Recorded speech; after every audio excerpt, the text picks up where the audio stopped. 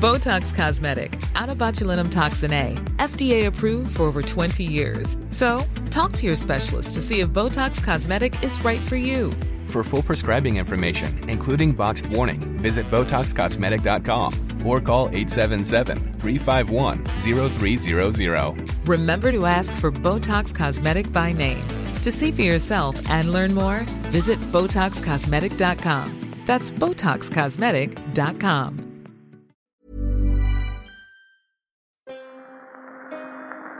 I bring you a message today from the people of Ireland. The Irish desire peace with England as with the rest of the world. It is a question of a republic. And we want the creation of a new Ireland. I wish to talk to you this evening about the state of the nation's affairs. I wish to talk to you this evening about...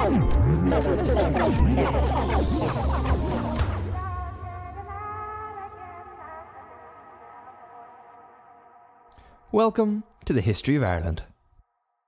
It's 1913 and there's still a lot to happen before we get to the first Dáil. We're going to keep skipping over a lot of super interesting stuff, like the 1916 Rising. Again, if there's appetite, we'll go back. But for now, we want to get to the War of Independence. I kind of thought we'd get there sooner, to be honest, but the background context is just too much fun to ignore. So Home Rule was big and was looking more and more inevitable with the majority of nationalists on board with the plan. This stressed out the Unionists, who ended up starting a citizens' army and drilling, threatening to fight to defend the Union with Britain. Led by Edward Carson, they formed the Ulster Volunteer Force. This formation of the UVF actually normalised the idea of a military approach to the political situation at the time, when most of Ireland wasn't really thinking in this way. In fact, historian Michael Laffin jokingly argues in his lecture series that Edward Carson should be honoured and given a statue for his work in bringing about the Irish Republic. The UVF upped the stakes and basically set the precedent for what would come next. Without them, arguably, none of it would have happened. And what comes next? Well, it's the Irish Volunteers, led by Owen MacNeill. They were set up in December 1913 by the Home Rulers as a direct response to the UVF. Most of the day-to-day lads in the Irish Volunteers were Home Rulers who didn't want to go to battle. Their goal was to simply defend Home Rule once it was brought in. But more extreme IRB members joined, and the IRB very quickly took over the command structure. Though, to confuse things, the volunteer leader MacNeill was never a member of the IRB. So you have this secret organisation called the IRB and the Home Rule Army called the Irish Volunteers, but the two groups overlap with a lot of IRB members joining the Irish Volunteers and quickly rising up the ranks. Confusing. But the long and short of it was there is now a nationalist army who are getting more and more ready to fight, and that's kind of all thanks to the UVF. Around this time, Cumann Mon, or the Women's Council, was also founded. Brought together from a number of different women's groups, their stated purpose was to assist in arming and equipping a body of Irish men for the defence of Ireland, and to form a fund for these purposes, imaginatively to be called the Defence of Ireland Fund. Led by Countess Constance Markievicz, they became hugely influential throughout the Rising and the events that followed. They're often painted as just messengers and nurses, but they bloody well fought, with a lot of women acting as snipers and the like. We're going to discuss Cumann Mon in greater detail later. It's important to acknowledge how integral women were to the Republican movement, and how progressive it initially was in this respect. But that's for later. So, you had the UVF and the Irish Volunteers both drilling and getting ready for a fight. Then, in a bid to placate the ever more aggressive Unionists, partition was suggested in Westminster. This was the idea of keeping a part of Ulster separate from the rest of Ireland. The plan was to give Ulster home rule within home rule, a government in Belfast that sat under the government in Dublin, which then in turn sat under Westminster. How much of Ulster would be partitioned? Well, that was up for debate. Maybe 9 counties, maybe 6, maybe just the 4. That idea of 4 counties comes from the demographics of the area. 5 of the 9 Ulster counties were Catholic and nationalists, while only 4 had a Protestant majority. Regardless, Carson was actually against the whole idea. He was a southern Protestant and didn't want any of Ireland separated from Britain. And at this point it was put forward as a temporary issue, one that would only last for 6 years. Kind of like a reverse backstop. And that wasn't good enough for Carson and the Unionists. The nationalists were not huge fans either, especially those in the IRB. But Redmond supported it, as he believed a temporary partition was better than nothing. So this version of the Home Rule Bill was passed in 1914. Carson stormed out of the House of Commons, and people were genuinely worried he was about to lead the UVF in a rebellion against the British Army. This is something that really wouldn't have gone down too well. Imagine trying to sell to the British public a war against a group of people fighting to stay in the Union. It's not a good look. Yet, the British government was forced to prepare the army against the UEF. And that's where they hit a kind of little snag. A situation that became known as the Curragh Mutiny. Some say it was a conspiracy, some say it was incompetence. Either way, it was just a complete clusterfuck. The British Army in Ireland were very conservative, and the vast majority of the command structure were Unionists. A lot of them were not particularly fond of the idea of fighting against other Protestants. So, to get them on board, the government gave verbal orders to Sir Arthur Paget, the Irish Commander-in-Chief. The fact they were verbal is kind of important. It's either a huge mistake or a clever ploy to avoid having the orders on paper. And so what was he ordered? Well, Paget was told to tell his men in the Curragh Army base that anyone living in Ulster, or with relatives in Ulster, would not have to take up arms against the Unionists. A bit weird, but I guess you can kind of see the logic.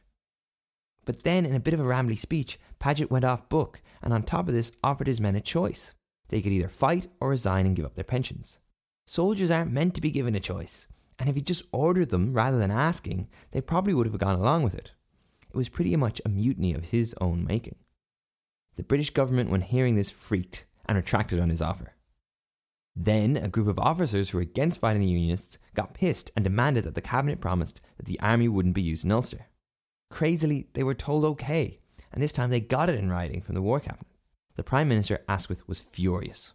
The government had lost control of the army, and he then made the major mistake of claiming in public that a civil war was now a possibility. This then freaked out the king, who basically said, "Not on my watch." And so, yeah, what can I say? A clusterfuck.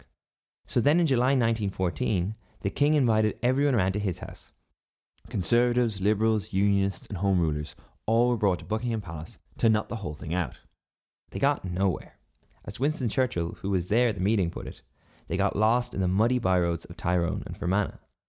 With a week left in Parliament, Prime Minister Asquith was in a bit of a pickle. Home Rule had to be enacted. The people had voted for it, the House of Commons supported it, the House of Lords had used all their vetoes. But if it was passed, there was a very real chance it could tear Britain apart. The whole thing went right up to the wire.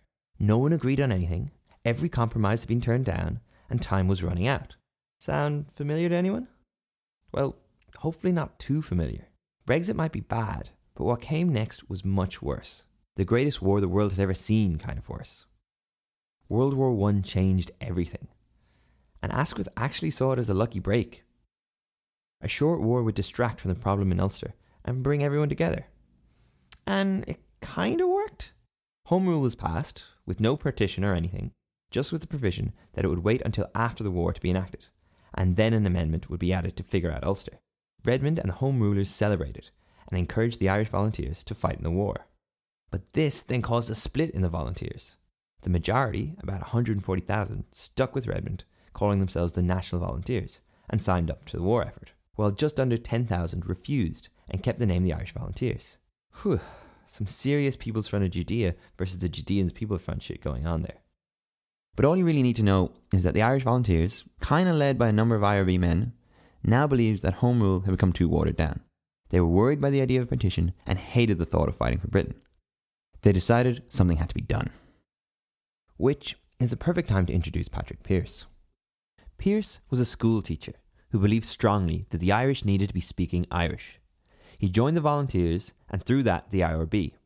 Pearse is important for a whole number of reasons. One of those being how he created a narrative that linked cultural nationalism to Fenianism. His charismatic rhetoric was kind of the last puzzle piece that tied the cultural guys and the Fenians together. It painted a picture of a properly Irish independent Ireland that was a completely separate cultural and political entity to Britain. His vision would be hugely influential on those fighting in the War of Independence. But it's also important to point out that Pearse had a slightly perverse love of warfare and violence. It's arguably not his fault. He was a creation of his time, a time when militarism was on the rise and soldiers were revered. But he was a fanatic and very much on the fringes.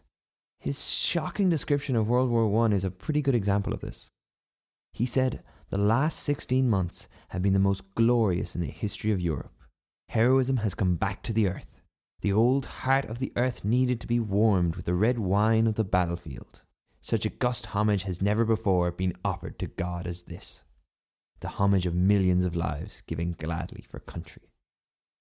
So yeah, look, a touch of a fanatic. And this was the guy who would be leading the rising. a rising that by Easter Monday 1916, when it started, was doomed to fail.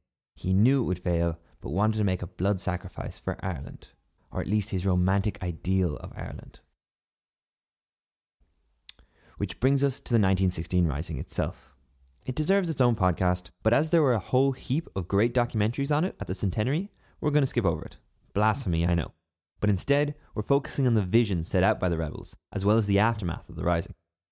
But you do still need a quick one-sentence summary. So, the 1916 Rising was a rebellion led by the IRB that lasted for about a week over Easter, before being quashed by the British.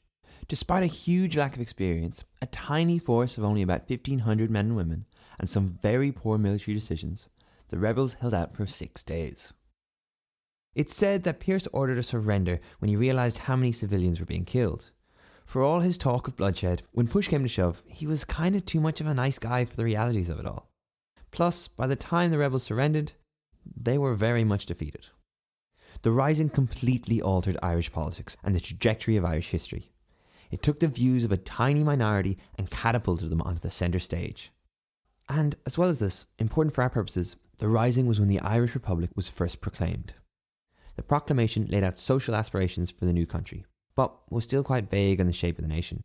There was some brief talk among the rebels of putting a German prince as head of state, and obviously there was a lot of rhetoric around an Irish Republic, but generally everything was left up in the air. Why was it left up in the air? Well, for one, it was intentionally vague to keep the disparate forces fighting in the Rising from arguing. And two, because, well, to the organisers of the rebellion, it seemed very, very unlikely they were going to survive long enough to have to deal with the niggly details of running a country. The proclamation and the Rising was a symbolic act designed to fire up the nation rather than actually succeed.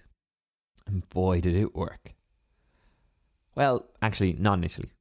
But that's for next time, when we'll look at how the British's mishandling of the Rising led to a total shift in public opinion and a huge rise in a more extreme form of nationalism.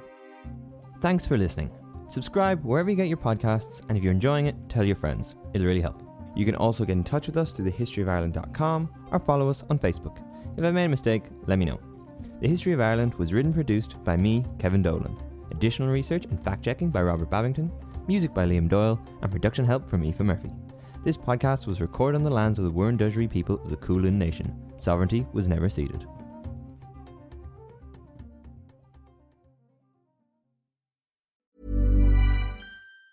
Tired of ads barging into your favorite news podcasts?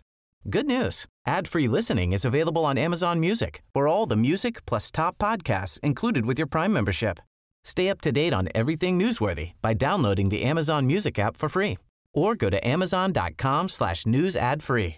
That's amazon.com/news ad free to catch up on the latest episodes without the ads.